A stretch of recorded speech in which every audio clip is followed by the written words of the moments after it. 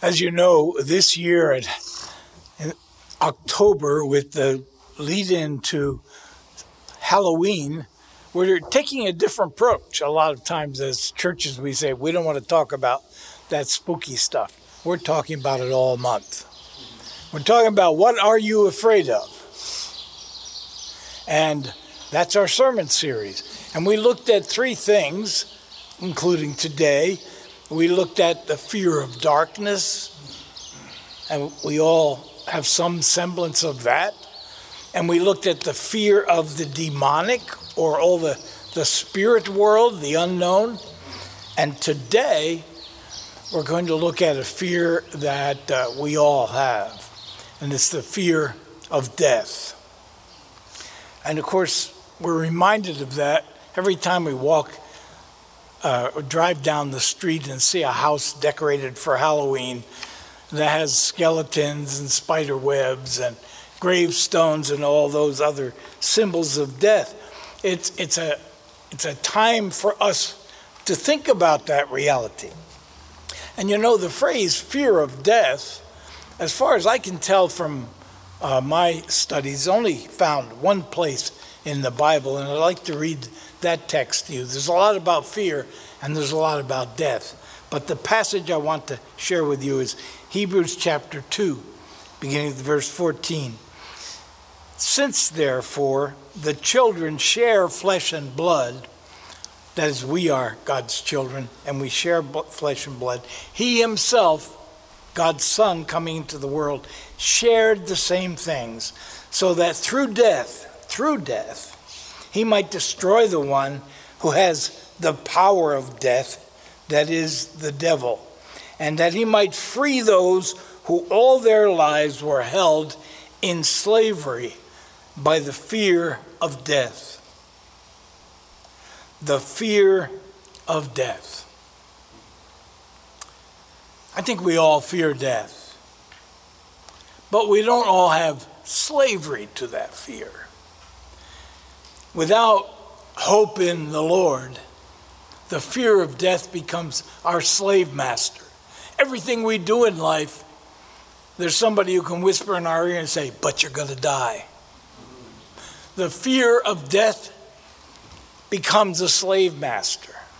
But for those of us who are believers, our experience is different. Now, I'm going to say it. I'm old. All right. I'm 85 years old, as a matter of fact.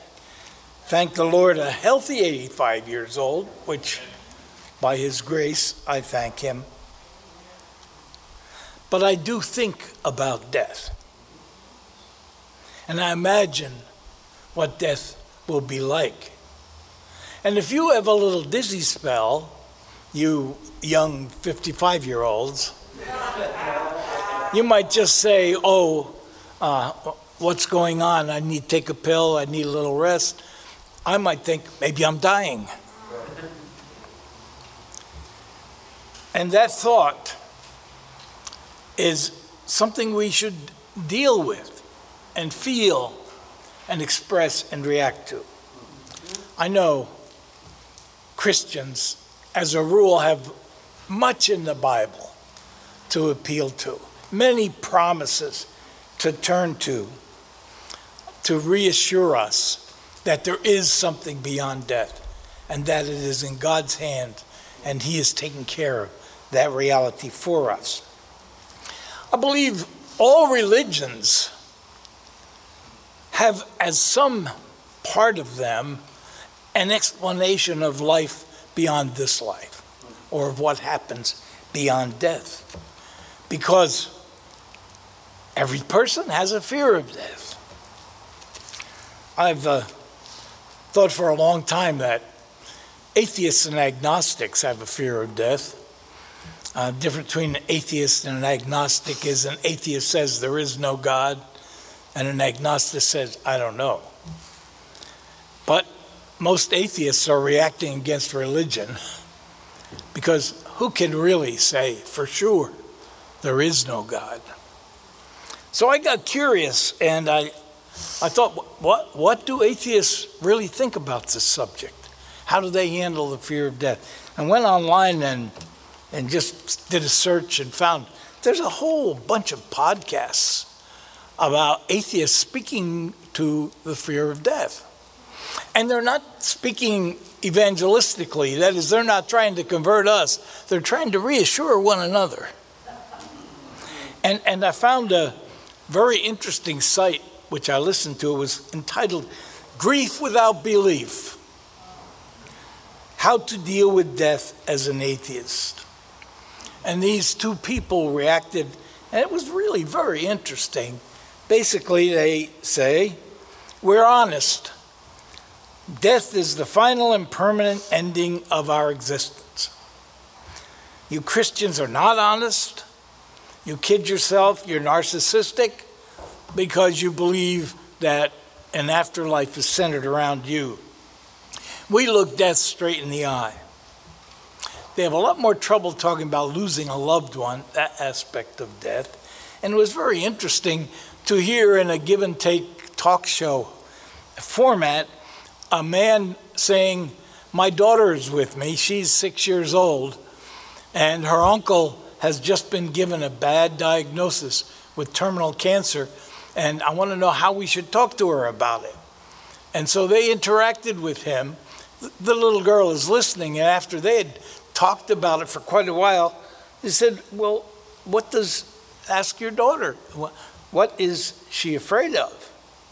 And they asked her what she was afraid of, and the father said, she's afraid of being dead and being nothing. It's not of hell or something bad happening. It's just being nothing. Others in these tapes showed a whole lot of anger about how they'd been misused by religion. Christian experience, some Christians pretend they have no fear of death, and I doubt that, because we all have some fear of that which we have never experienced, some anxiety about the unknown. And you may have memorized all the Bible processes, all the Bible promises, but you still have some kind of gnawing question, feeling, what will it be like? The fear is there, but the slavery to fear does not have to be there. Now, I want to tell you a story about me, which may be a little different. So, buckle your seatbelts. I grew up in a Christian family, and I have the heritage of belief that I share with many of you. On top of that, I did a lot of thinking as a young person. So on top of the heritage of faith, there's my own journey in thinking, what does it mean? And in my journey, I became very interested in science. First, a kid in nature, to butterfly collections, hiking, identifying plants and bird sounds and all of that. And then majoring in biology, and then a lifelong fascination. But I can remember reading a book by a person who was not a believer, but was a scientist who saw something bigger in what science was teaching. And he talked about how life, and he always capitalized it, L-I-F-E, life as an entity. I found myself putting the word God in there, but life is the way he saw it. And life was a force in nature, and it embraced all of creation. And it helped him as a philosopher scientist to see the meaning of life through all of creation. I remember reading the story of the creation in Genesis, that humans were created from the dust of the ground. And then when in a secular college, I learned about evolution, and my friends told me that'll destroy your faith. I found that it built up my faith. Anyone who wants to sit down with me, I'd be glad to talk this through. But I found myself connected with what God was doing in creation. and the fossil record and all of the other wonderful things that are part of the journey of discovery of the history of life on Earth. And then, later years, that became reinforced by new knowledge, which wasn't even around when I went to college. Catherine Bassett sent me out of the blue, not knowing what I was going to talk about, a wonderful video, which I'd be glad to share with any of you, that talks about how DNA studies reinforce all of these things. And I'm going to mention that in a second. But also, you know what we've learned about the universe we lived in? God of the galaxies? Well, on the left, you see a picture of the wonderful picture. It was taken by the Hubble telescope in 1995, and everybody was amazed at that. And that structure was given the name the Pillars of Creation. Why? Because scientists analyze that and see this as a structure. Out at the end of each of these, new stars are being formed. I said are being formed. But what we're seeing there is 7,000 light years away. That means the light from that comes into the camera now is being looked at by us has been traveling for 7,000 years. So that's how far back this was. Now we're seeing it. Oh my, mind is so stretched. Now the picture on the right is a picture from the brand new Webb telescope. Look at how much more detail there is. How many more galaxies, stars there are beyond. When we say he is the God of the universe, this is the universe we're talking about.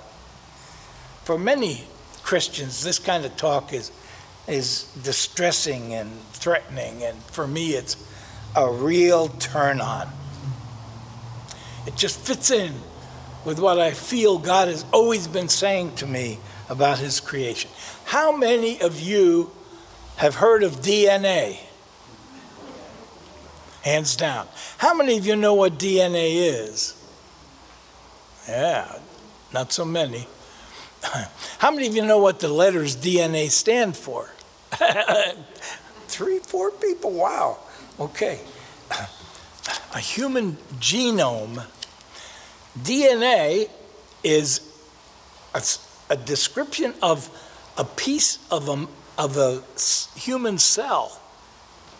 So in my body, every cell of my body has these strands, human genomes, and they have these connections on this human genome. And you know how many connections there are? 3 billion on one genome in every cell of my body. And those connections are what makes me who I am, gives me the lovely hair that I have. My head's upside down, but every cell of my body has these genome strips of DNA, and they're passed on to my children and so forth. Well, you know what? Every living thing has DNA. And the code on them is a little different in each case. But the amazing thing is that my DNA, that like 99% of my DNA is the same as Judy's. She's different from me because of that little, well, it's 99.9% about, but that little bit. And you know what? A chimpanzee has 99% as me. Okay, you look at our genomes and boom, boom, boom, boom, boom, boom. Oh, there's a difference. Out of the 3 billion, okay? And in each cell of my body, these things exist. And they exist in each cell of the chimpanzee. And if you go down and look at my insect friends, insects and I have DNA. And 60% of an insect's DNA is like mine. Do you know what? I share 50% of the DNA of a banana.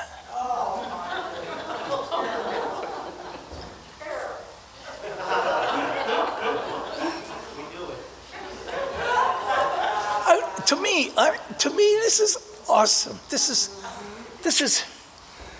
is my connection with God's creation. And people around here, I have a legend for defending ants. It's not so much, people come in here and they go panicky because the ants crawling around. And they start spraying and stamping. And I say, leave Teddy alone. So my ant friend, I've named Theodore because he reminds me of TED Talks, that's all. Although I know that all worker ants are female, I got that. But that ant, that little ant that's walking across my desk, his DNA has the history of his species. My DNA has the history of my species. And all living things are connected in that way. Now, where is this guy going with this stuff? Frankly, this really means a lot to me as I face death. I don't know. I may be totally out on a planet somewhere. But the universal connection with God's life means something to me about the afterlife. Maybe when I die, I'll open my eyes and see the pearly gates and streets of gold and heavenly mansions, just as the symbols in the Bible describe things. But maybe I'll open my eyes and see a new creation that I've never dreamed of. Or I may be part of that new creation. I may emerge into whatever God has destined for humanity. I think that's a bigger view of the afterlife to me. Maybe I'll wake up and see that. Maybe I won't wake up. Maybe the atheists are right, but I won't care then. Am I weird? Let me share a passage of scripture with you. And I'm going to just give you a few ideas about this. Romans chapter 8. Romans is different than all of Paul's letters, all the other letters, which are written to specific situations in specific churches. But Romans 8 is a culmination of the whole overview of God's creation, humanity, sin, redemption, and eternity. And in Romans 8, the culmination of all of this, chapter 8, verse 1. Therefore, there is no condemnation for those who are in Christ Jesus. For the law of the Spirit of life in Christ Jesus has set you free from the law of sin and death. For God has done what the law, weakened by the flesh, could not do by sending his own Son in the likeness of sinful flesh to deal with sin. He condemned sin in the flesh so that the just requirement of the law might be fulfilled in us who walk not according to the flesh, but according to the Spirit. For those who live according to the flesh set their minds on the things of the flesh. Those who live according to the Spirit set their minds on the things of the Spirit. To set the mind on the flesh is death, but to set the mind on the Spirit is life. Now we're going to skip a couple of verses and go to verse 9. But you are not in the flesh. You are in the Spirit, since the Spirit of God dwells in you. Paul goes on to give the implications of that. But in this context, I'm going to skip a few more verses and go down to verse 18. In this context, he says something really powerful, which most people skim right by. But my science bent has made me stop and look at this passage every time I read it. I consider that the sufferings, the pain, the agony, and even death itself, I consider that the sufferings of this present time are not worth comparing to the glory about to be revealed to us. For the creation, not just me, not just humans, the creation waits with eager longing. The Phillips translation says, the whole creation stands on tiptoe. The creation waits with eager longing for the revealing of the children of God, for the creation was subjected to futility. The futility of the death and life cycle of some species eating other species, of the whole journey of life on earth, not just human life, that this whole process was subjected to futility, not of its own will, but the will of him who subjected it in hope. The creation itself will be set free from its enslavement to decay, will obtain the freedom of the glory of the children of God. We know that the whole creation has been groaning. Okay, so mark this. The whole creation has been groaning together as it suffers together the pains of labor.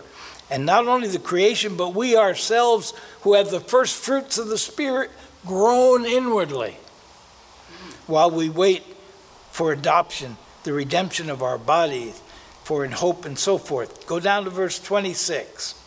Likewise, the Spirit helps us in our infirmities, for we do not know how to pray as we ought, but that very Spirit intercedes with groanings too deep for words. And God, who searches the heart, knows what is the mind of the Spirit, because the Spirit intercedes for the saints according to the will of God.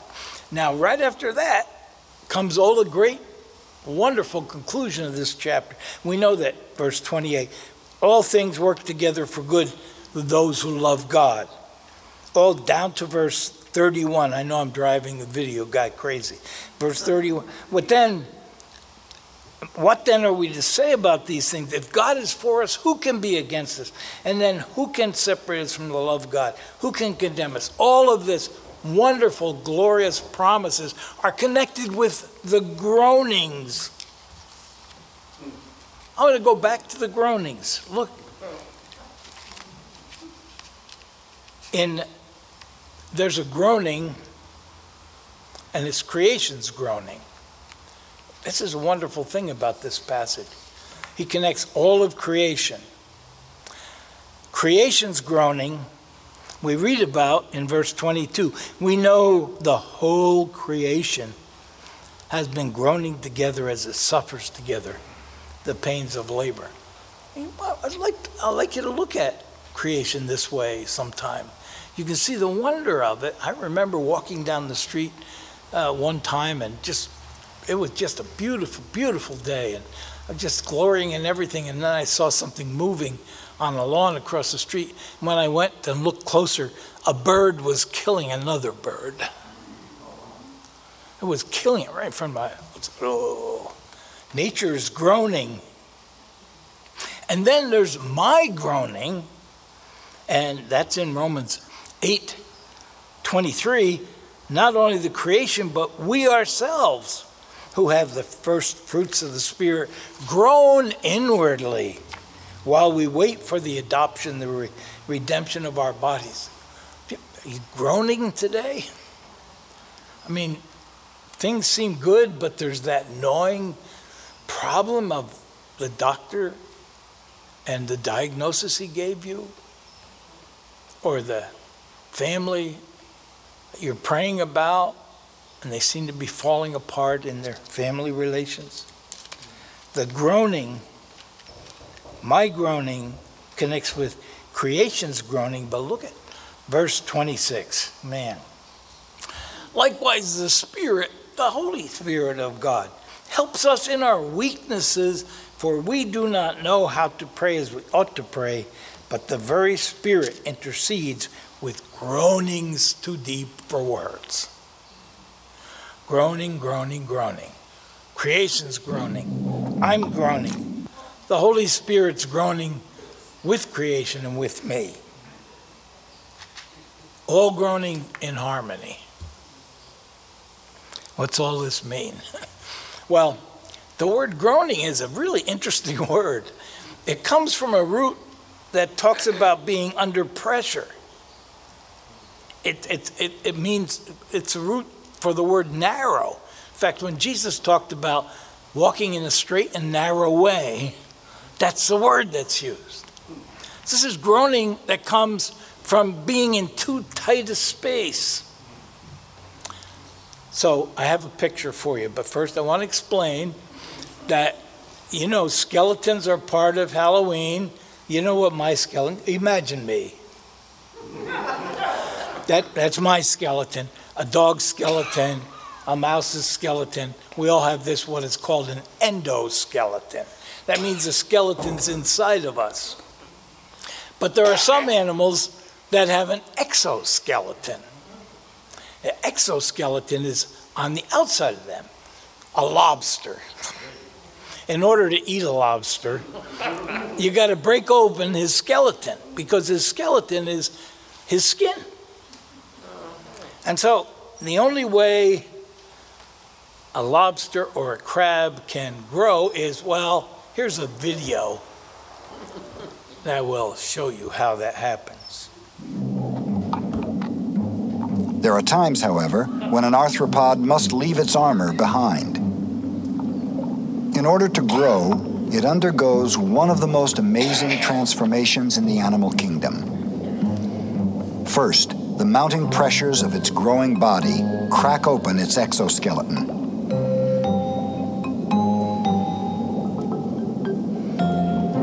Beneath the shell, a soft, new skeleton has been developing. In less than 30 minutes of struggling and squirming, this crab breaks free of its old skeleton, a process called molting.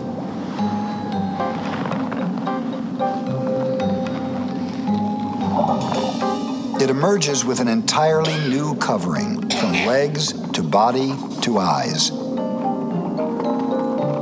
Its soft new skeleton will inflate quickly to a larger shell and harden during the next 2 days.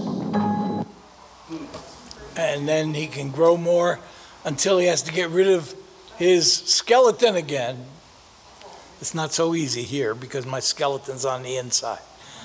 But that process is kind of an analogy for me to what death will look like if we can stand back and see it. Molting into the new reality of who we are. This groaning, I'm surprised. I found it again in Paul's writings in 2 Corinthians chapter 5, and I'd like to read this for. We know that if the earthly tent that we live in is destroyed, we have a building from God, a house not made with hands, eternal in the heavens. For in this tent we groan, longing to be further clothed with our heavenly dwelling. For surely when we have been clothed in it, we will not be found naked. For while we are in this tent, we groan under our burden, because we wish not to be unclothed, but to be further clothed, so that what is mortal, dead, may be swallowed up by life. I have fears about death, not terror, not horrors. I do have fears, but I have given them to God. And I claim the Psalm 34. I have sought the Lord, and he answered me and delivered me from all my fears. The cluster, death, sin, suffering, pain, groaning, it all brings fear. But by God's grace, when I come to that moment, when I'm being helped by him to get rid of my old shell, and when I get to that moment, I'm going to try to experience my fear as groaning toward my new self, molting into my new role in God's creation drama, which I can't even imagine. This life has become too small and restricted, and I'm feeling squeezed. This week, 2 of our members went to be with the Lord, Maureen Georgettis, James Harris. It was hard to watch them go for family and friends, but what freedom, what fulfillment, what glory are they experiencing now? I don't know, but my imagination sees it as a glorious step above and beyond what we experience now. So I'm fortunate to have a close family around me, church family and friends, who will be groaning with me when I go. And maybe you'll remind me of this, encourage me. But even better, when I'm groaning through the death experience toward whatever, God's creation will be groaning with me, as Paul said. And the Holy Spirit will be groaning within me in harmony into the new phase of God's creation. Thank you. Lord, we thank you for words of comfort and words of challenge and words of creative hope. We pray that our views of what you're doing in our lives may be brightened and encouraged and dramatized. Our pain and suffering is not incidental, and it's not absurd. It is part of reality. And it is part of what you're doing and accomplishing. And we thank you for it.